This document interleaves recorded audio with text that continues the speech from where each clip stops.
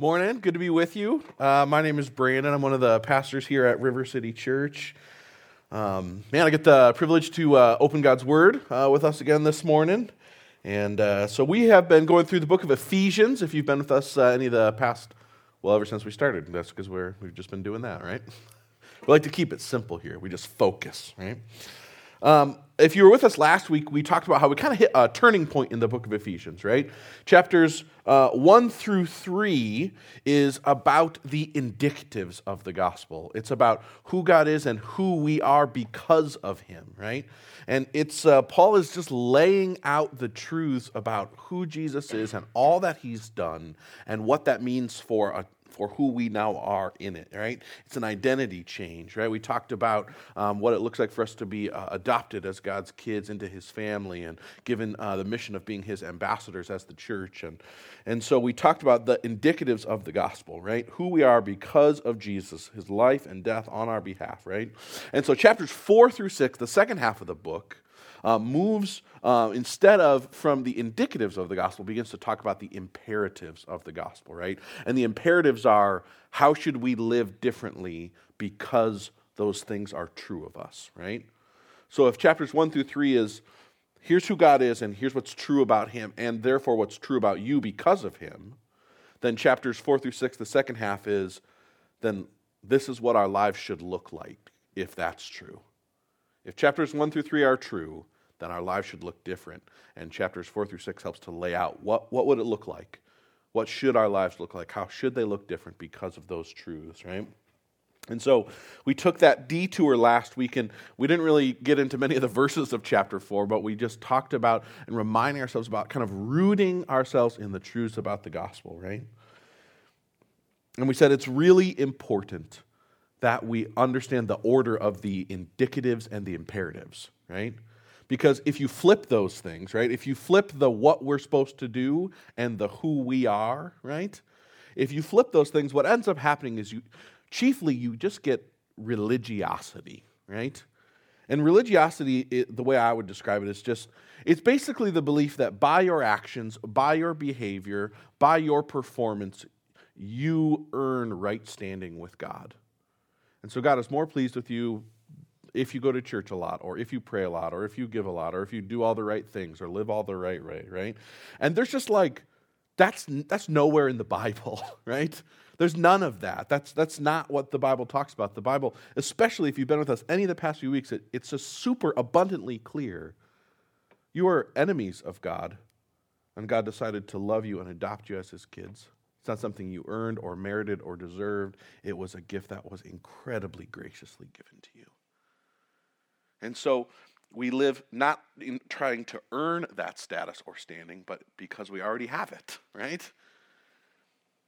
And so when we flip the imperatives and the indicatives, we get this religiosity. And it robs us of joy because the things we're supposed to do, the way our lives are supposed to live, instead of being a joyful response to the God that has saved us, they just become duty and obligation, right? You've all met like a lot of religious people. They're just like curmudgeon-y, right? Like they just like, well, you just got to do the right things and keep on the right track and be the right things and do all this stuff. And there's just like this never-ending list of like the things they're supposed to be doing and the behaviors that they're supposed to be happening. And they can't really explain why they're doing any of the things that they're doing. They just are doing it, right? And I think the last thing that happens too when we flip those things is that it cripples our ability to actually live different kinds of lives, right? Because we're trying to do it on our own effort and because of duty and obligation and guilt, right? And rather what the gospel would have us to do is live joyful lives empowered by Jesus Himself, right? Empowered by the Spirit of God, that we would actually have any power to live differently, right? Because God said, the different life I'm asking you to live, you can't just want that enough. You can't just try hard enough. You can't just do it on your own. You don't have it within you. So I'll give you my Spirit, and I'll empower you with what you need so that you would be able to obey. Like, man, that's such good news, right? Like, we didn't deserve our standing as God's beloved children, yet He freely gave it to us.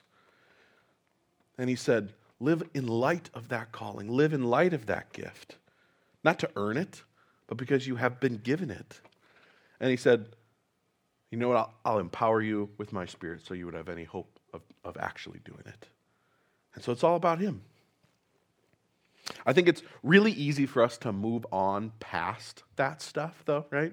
It's really for us to get to the second half of the book and just be like, okay, I got to work on this, and I got to be more this, and I got to try to do this better. And oh yeah, my life doesn't really look like that, so I'm just going to I really need to focus on doing these things and getting better. Right? It's easy for us to forget that the commands that are coming in the coming chapters, right? That they are intended to come out of a joyful response, right? They're not duty. They're not obligation. It's because of Jesus, because of who he is and all that he's done for you. Live differently. Be empowered to live differently. So we can never, ever, ever, we cannot forget the first half of the book. Otherwise, it'll have been worth nothing, right? So let's pray as we dive into kind of the second half of chapter 4. And see how God's word would seek to teach and encourage and build us up this morning. God, thanks so much for your word. Thanks most of all for you. God, we are so incredibly, God, I'm just so thankful for Jesus. Thank you that you came that we might be restored to right relationship with you. Thank you for all that you've done on our behalf. Thank you for adopting us as your kids. Thanks for loving us. God, and thank you for giving us an incredible calling to be your ambassadors to the world. God, that's just such a great gift. God, we just ask that you would empower us to live in light of that, God. We need your help. We can't do it on our own. Help us to honor you and live for you. Pray these things in your good name. Amen. Well, let's read our section in chapter 4 this morning, and we'll go from there. Did I throw those verses in? Oh, good. I did. Awesome. This is chapter 4, verse 1. It says, I, a prisoner for the Lord, then I urge you to live a life worthy of the calling. We talked about that last week that you've received. So be completely humble and gentle. Be patient, bearing with one another in love. Make every effort to keep unity of the Spirit through the bond of peace. For there's one body and one Spirit, just as you were called to one hope when you were called, and one Lord, one faith, one baptism, one God and Father of all, who is over all and through all and in all. I think good. But to each one of us, grace has been given as Christ apportioned it. That's why it says when he ascended on high, he took many captives and gave gifts to his people. And what does he ascended mean except that he also descended to the lower earth in the earthly regions? For he was descended in the very one who ascended higher than all the heavens in order to fill the whole universe. So Christ himself gave the apostles and the prophets and the evangelists and pastors and teachers to equip his people for works of service so that the body of Christ might be built up.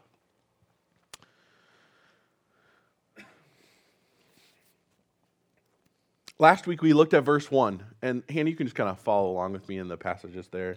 Last week we looked at verse 1 and talked about a life worthy of the calling, right? And we said our lives should actually look different because we follow Jesus.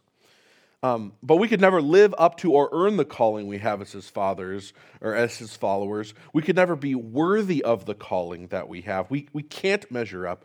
Rather, we talked about how the focus is not on our worth, but it is on the worth of the calling that we have, right?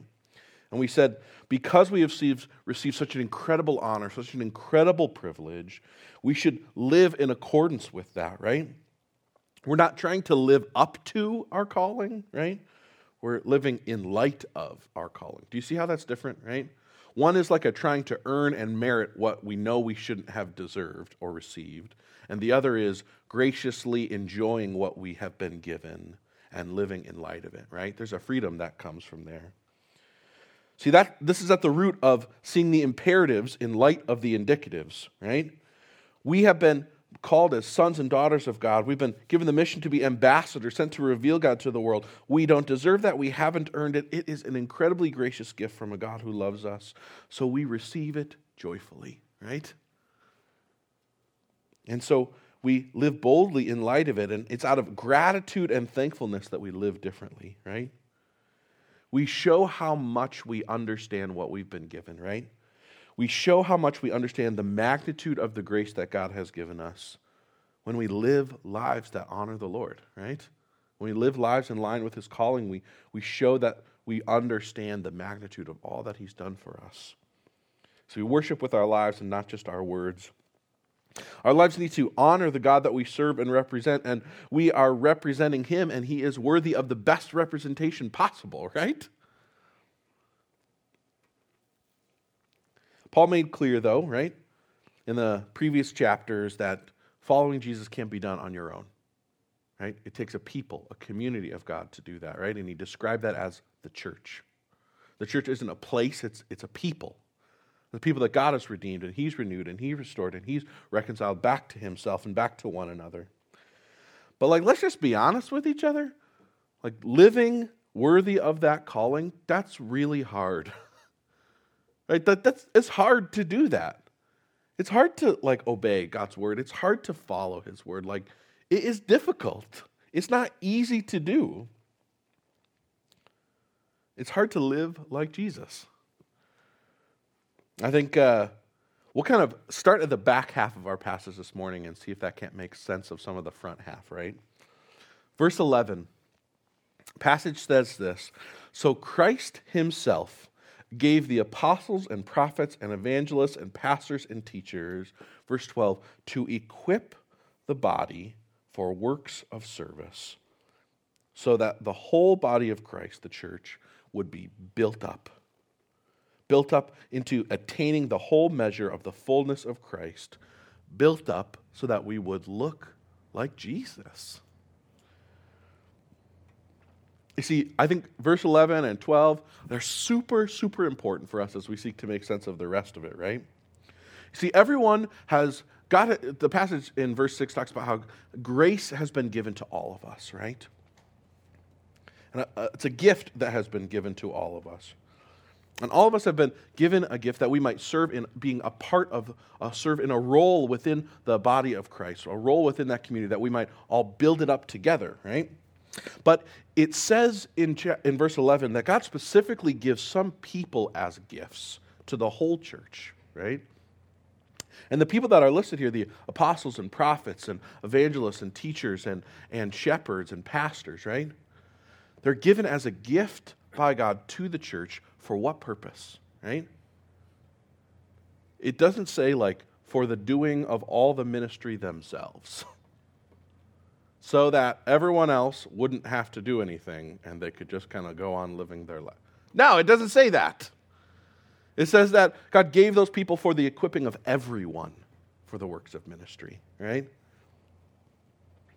See, God gives leaders as a gift to the church for the purpose of equipping the whole body for ministry in order that everyone would grow up spiritually to look like Jesus. I'll say that again. God gives leaders as a gift to the church for the purpose of equipping everyone, for the purpose of equipping all people, right?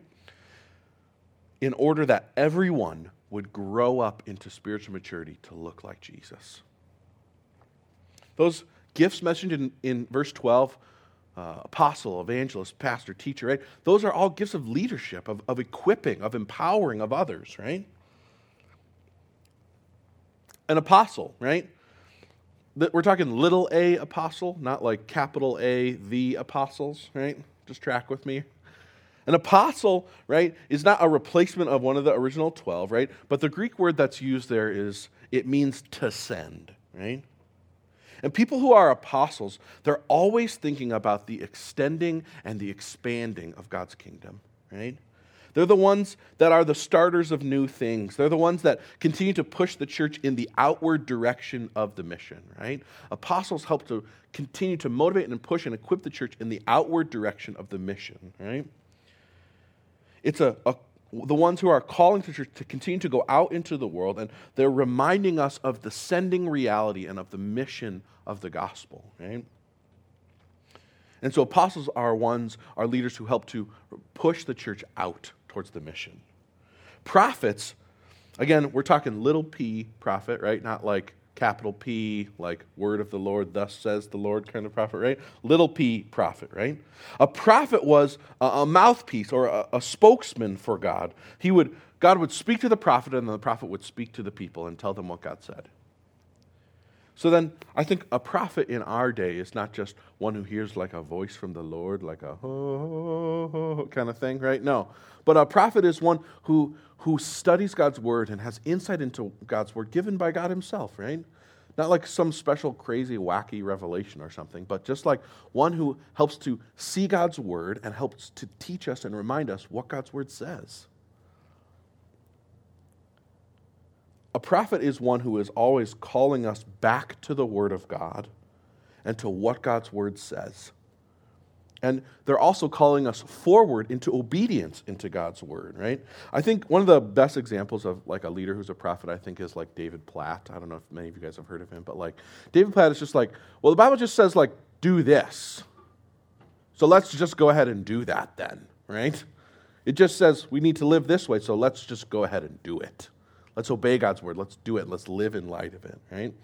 Prophets are oftentimes like those kind of leaders that like might be like a little bit rough around the edges, I think, sometimes. A little less refined in some ways. They're just kind of the ones that are like, it just says it right there. Let's just go ahead. Let's just do that then, right?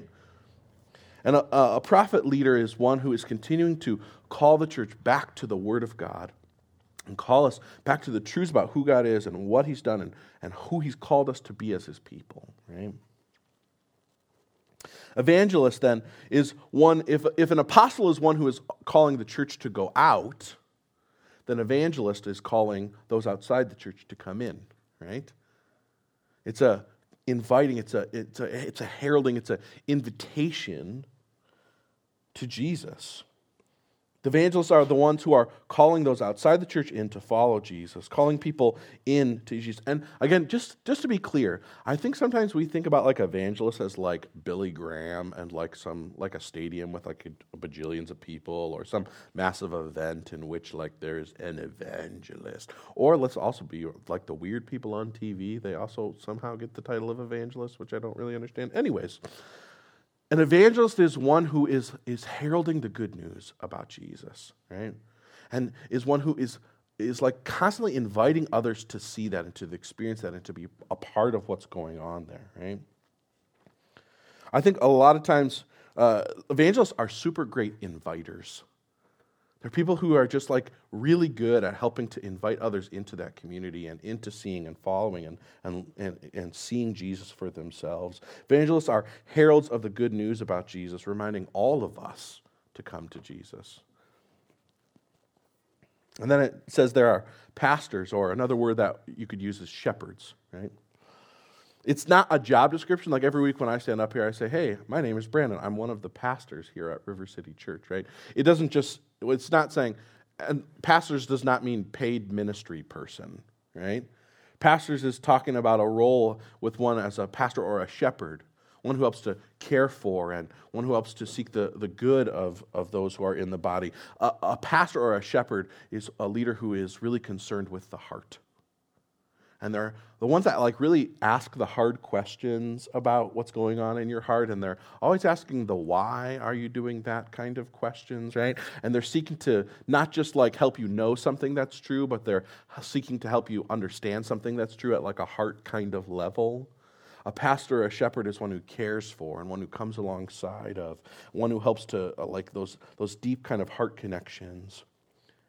They're always caring about the motives behind our actions, and they're wanting to help us come and grow into the heart of Jesus.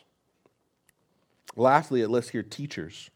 This is not like an exhaustive list or something, but I thought it was helpful to just outline some of these. If prophets are the ones who just hear from God and help and call us to respond to it, teachers are like the ones that help with the how, right? Teachers are the ones who help us love God's word and help us cherish God's word and to cherish him, and then to help us to figure out what it looks like to live differently because of it. If prophets are the ones that just say, this is what it says, do it, and teachers are the ones that help us to, like on a heart level, understand that and figure out what it looks like for us to live in response to it. See, the purpose of all of these leaders is not to do ministry themselves, although they are a part of that. The purpose of all of these roles of leadership is to equip everyone for the role of ministry that God has invited all of us to play in the church. You see, the goal is that we would grow up to look like Jesus.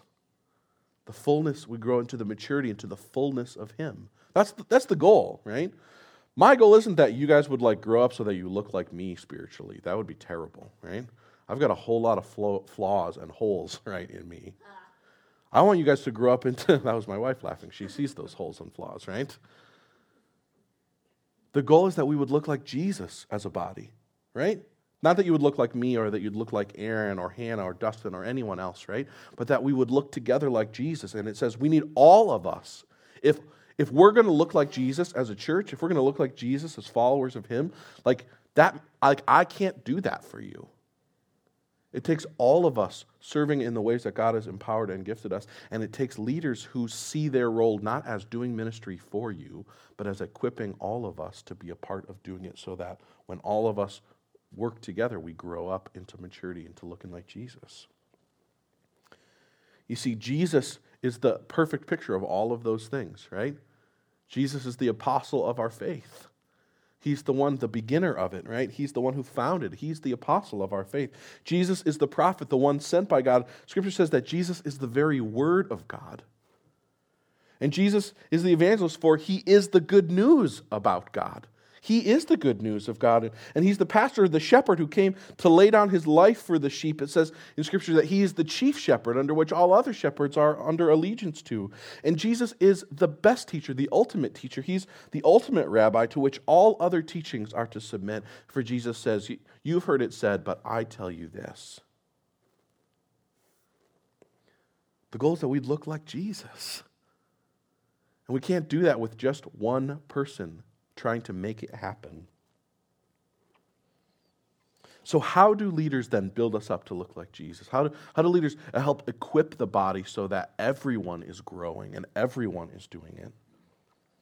Well, it seems like the passage, and this is where we're going to kind of loop around to the front, and it seems like there's at least two ways that the passage highlights about what the role of leaders looks like in order to do that.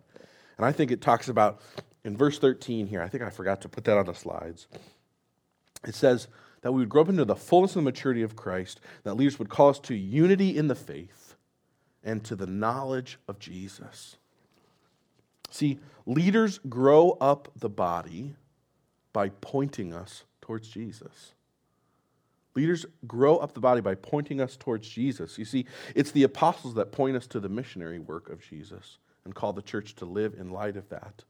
And it's the prophets who point us to the words of Jesus and call us to internalize that and live in light of it. It's the evangelist who points us to the good news about who Jesus is and all that He's done. It's the shepherd who points us to the heart of Jesus. It's the teacher who points us to the life of Jesus so that we might live in line with it, right? And so the role of all those leaders is not just to be a good pastor or be a good teacher or be a good shepherd or be a good evangelist or be a good whatever, but is to point all of us in every way back to Jesus, the one who is the picture of all of those things. And so some leaders are gifted in all different kinds of ways. And they've given all different kinds of roles and purpose, right? But the purpose really is the same. It's to point us all towards Jesus. I think the passage shows two ways that looks like. I think leaders help to grow us all up as they point us towards the character of Jesus and towards the knowledge of who He is. In verse 2, if you circle back around, it says, live lives worthy of the calling, right? Verse 2, so be completely humble and gentle and be patient, bearing with one another in love. These things are not just behaviors. They're attitudes, right? Humility. Humility was despised in the ancient world, right? Paul is writing this letter to a church in the ancient kind of Greco-Roman world. Greeks never, ever, ever used the word humility in a positive way. Humility was only ever talked about in Greek language as in a condescending tone. Humility was not an attitude that was lauded or praised. It was one that was despised. See, humility is not just an outward appearance. The word Paul uses to describe humility is humility of mind. See, true humility comes from the recognition of the worth and value of others. It's not about yourself. Humility is about understanding rightly the value of others. Philippians chapter 2 says it this way, consider others as more valuable than yourselves. It says you have this mindset because of one thing. You have that mindset because of Jesus. It says, Jesus, who considered himself nothing and emptied himself and submitted himself even to the point of death on a cross. And if there isn't a more dramatic picture of one who valued others more than himself, there isn't a better picture of that than Jesus. See, for the body to be built up to look like Jesus, humility is essential. It's the opposite of pride. Pride always brings division, but humility brings unity. Gentleness. Humility and gentleness. Another word for gentleness is meekness. So meekness or gentleness is not a synonym for being weak, right? It's really important to see that. Gentleness is not about being weak. Rather, on the contrary, gentleness it's a gentleness of the strong whose power or strength is under control. See, gentleness is the quality of someone who is strong, yet has a mastery over their own actions and motives. Gentleness is then not someone who asserts their strength over others, but who lays down their strength for the good of others. Do you see the difference there? I think a lot of times we think that gentleness is just like, well, you don't really have any strength, so you just kind of got to wait on the sides. But Scripture says that gentleness is really the exercising of those who have great power, but who lay it down for the good of others. I watch a lot of random YouTube videos. I just think it's highly entertaining, right? And there's this one channel I subscribed to recently called The Lion Whisperer, right? And it's this guy, I don't know, it's just a crazy thing, but he just kind of walks around and hangs out with lions, right? And they'll jump on him and play with him, and it's just the most crazy, you watch the video, he's gonna die! And then he doesn't, and they just slap him on the head, and they're like, hey, we like you, right? I think about that when I think about the picture of gentleness, right? I think about this massive lion with huge claws and massive teeth and great power who doesn't use it, right? Because they could just swipe this guy in one swipe and he'd be gone. But rather, the lion is exercising gentleness. It's a power that's under control, right? It's a different kind of picture because at any point the lion has the power, he has the authority to just finish this dude. But he doesn't. It's a laying aside of that power, of that authority, right? Don't take the example too far. It's a lion, right? But just see the picture. See, humility and gentleness, they're like a tag team. They're like this really powerful combination of things, right? Because one commentator says, the gentle or humble, or the gentle man thinks as little of his personal power as the humble man thinks of his own merits. See, these things are found perfectly together in the person and work of Jesus, who described himself in Matthew as one who was gentle and humble in heart. It's Jesus who we imitate. Furthermore, it says that we should continue to be patient and bear with one another in love. We're working really hard at teaching Emma about patience these days. Anyone who's a parent has understood that battle, right? Oftentimes we're it's every 38 milliseconds, the same request is being heralded. I want a cookie, I want a cookie, I want a cookie, I want a cookie. Okay, I heard you the first time. Simmer yourself down, child, right? Emma thinks that patience is just waiting for something that you want to have. As a parent, I understand that patience is not just waiting for something. Patience is long-suffering with someone who is trying to learn how to wait, right? Patience that the passage talks about, right, is not just speaking about waiting nicely for a treat, but the patience that the passage is talking about, the word that's used is describing a long-suffering towards aggravating people. Anyone who's a parent is like, that's my kids. I totally understand that sometimes, right? So you love them desperately, but man, it's frustrating. It can be frustrating sometimes.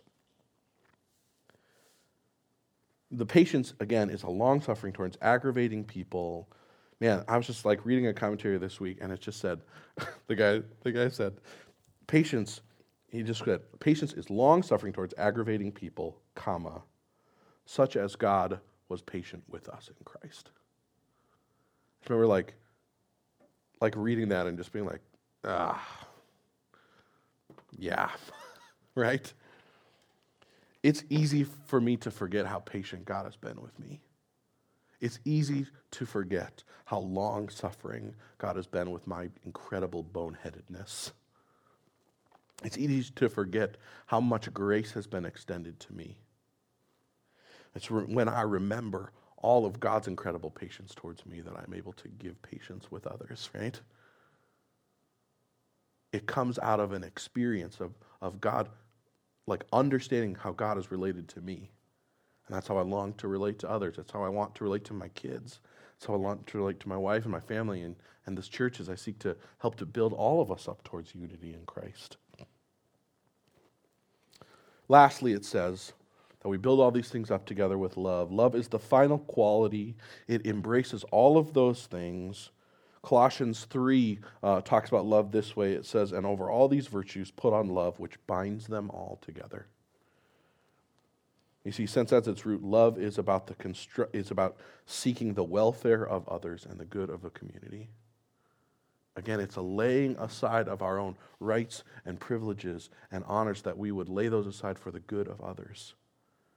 It is not just like a Aesop's fable kind of moral to the story. I need you to see that. The Bible isn't just saying like good people are humble, good people are moral, good people are gentle, good people are patient. That's not what the Bible is saying. The Bible is saying that people who have experienced the humble, gentle, patient love of King Jesus become humble and gentle and patient and love as he did. It's not just like something we're supposed to do. It's something that should be true of who we are because of Jesus. That's different. And so we want to be people who are humble and gentle, who are patient, who are long-suffering, who love greatly, not because we're supposed to, but because we've experienced that in and through Jesus. And so we live differently because of who he is and all that he's done. Verse 3 says this, make every effort then to pursue that kind of unity. Make every effort. See, unity is really important and it doesn't happen by accident. It requires the active and intentional living out of those attitudes and characters of Jesus that we talked about. The Greek word that's used to talk about to make every effort, that word is in the present tense. So it means like make every effort and keep doing it.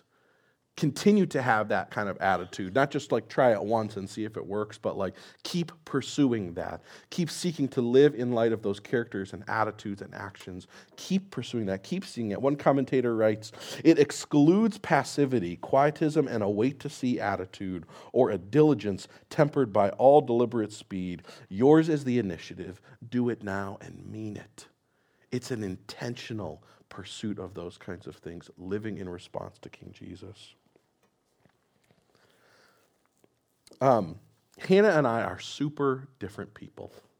Like really, really, really different. Right? If you look at like any personality test, we're always the exact opposite on all the tests for all the things, right? We just like look at the world totally differently.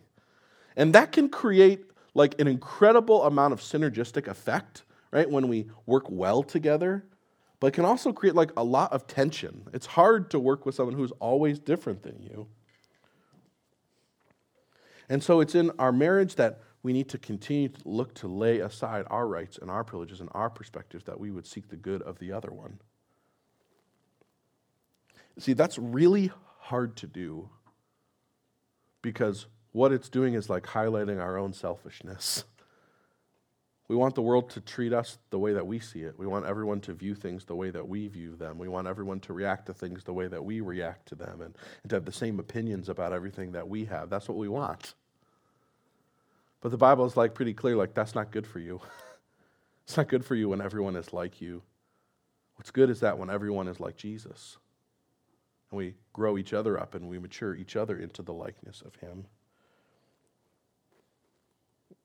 It's gentleness and patience as I learn to parent.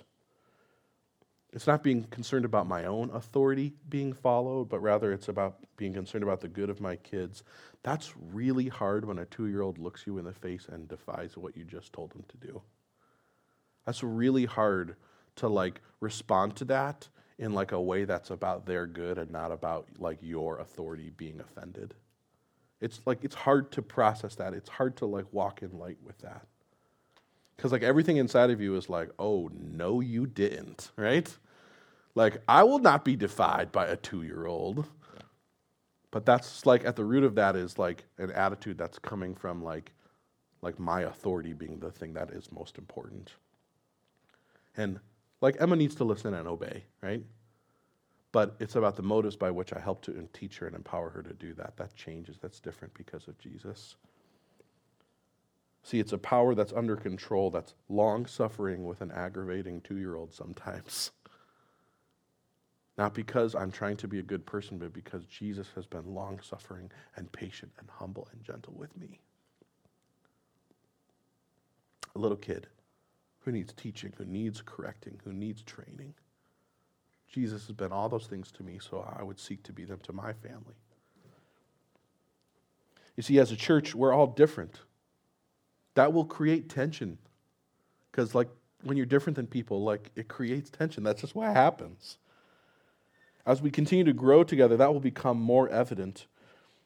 And the solution for that is that we would actively and ongoingly remember King Jesus and all that he has done for us and on our behalf that would empower us to live different lives because of it. So leaders exist for the equipping of all of the body and the growing up in Christ and for the sake of ministry. And they do that by pointing us to Jesus, pointing us to his character. And lastly here, we'll just quickly talk about this. They point us to him, to the knowledge of him and to faith in him. In verses 4-6, it reads this way: there's one body and one Spirit, just as you were called to one hope that you were called, and one Lord, and one faith, and one baptism, and one God and Father, who is over all things, and through all things, and in all things. There's one. 7 times the passage talks about that, right? But let's just break it down, because I think it's much more simple than that. First, it says there's one body because there's one Spirit. There's one body, and that body is the church, the body of Christ. It's comprised of Jews and Gentiles. It's comprised of all peoples who would put their hope and their faith in King Jesus. And it's a unity and a cohesion. It's a building together and a relating together that is empowered and enabled by the Spirit of God doing that within us. So there's one body of Christ because there's one Spirit. Secondly, there's one hope belonging to our Christian calling. There's one faith and one baptism because there is just one Lord. There's just one King. His name is Jesus.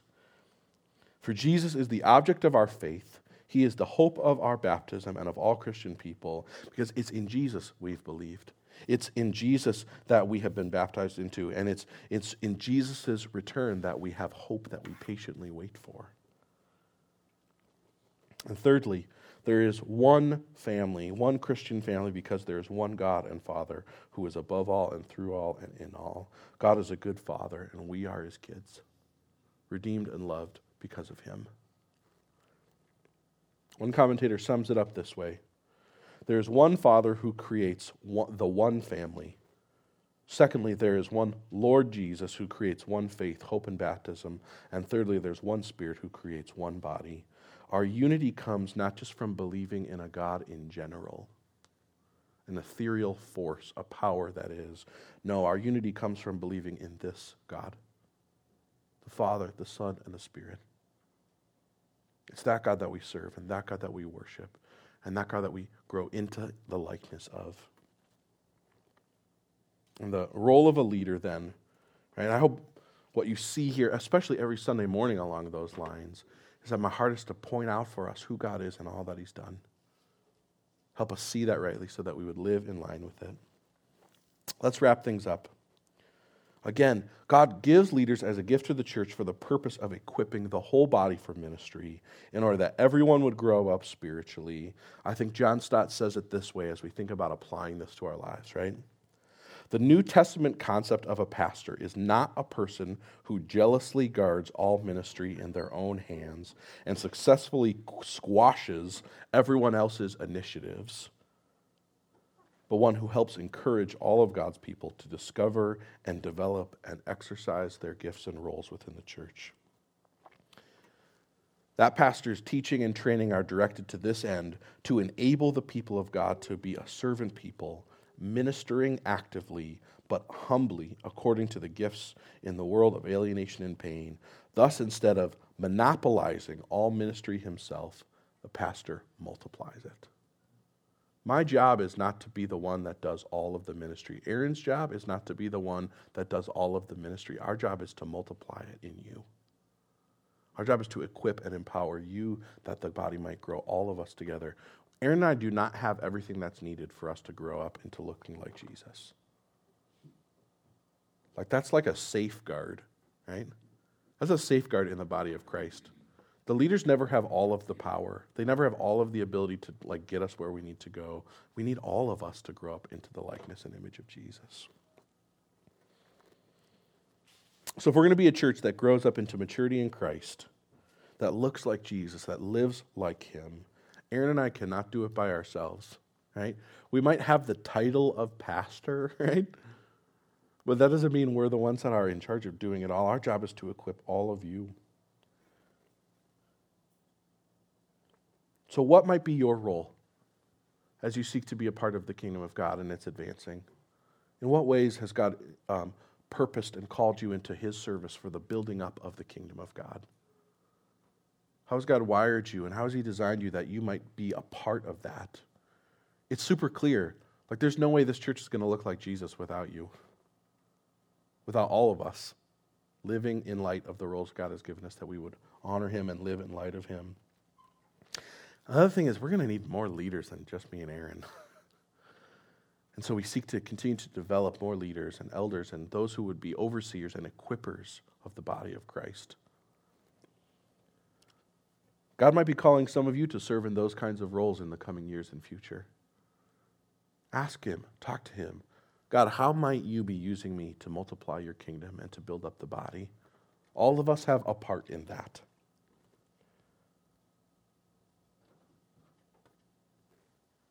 In all of our roles, as we think to do that, the whole point is that we would point one another to Jesus, to who he is, and to all that he's done on our behalf. That's how we grow up. We look at Jesus, and we live in light of him. Let's pray. God, thank you so much for who you are and for all that you've done for us. God, I'm thankful that even though you've called Aaron and I to serve as pastors of this church, we're not the only people that you've called to be ministers here. You've called all of us to serve as ministers within your body, that we might all grow up into maturity in you. And so, God, we just ask that you continue to be giving us insight and understanding about how you might be calling us to serve within that community, how you'd be calling us to be a part of the multiplication and the expansion of your kingdom in and through River City Church here. And so, God, we want to honor you and love you, and we want to live lives that are imitating King Jesus. And we want the influence of your kingdom to increase and expand for your name and for your glory and for our good.